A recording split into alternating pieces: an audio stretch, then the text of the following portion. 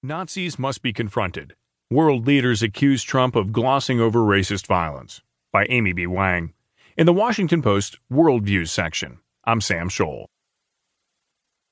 President Trump's off-the-rails Tuesday news conference, in which he once again blamed both sides in Charlottesville, effectively undoing his earlier conciliatory remarks, earned him another wave of backlash from world leaders Wednesday. British Prime Minister Theresa May didn't call Trump out by name, but said in a statement Wednesday there was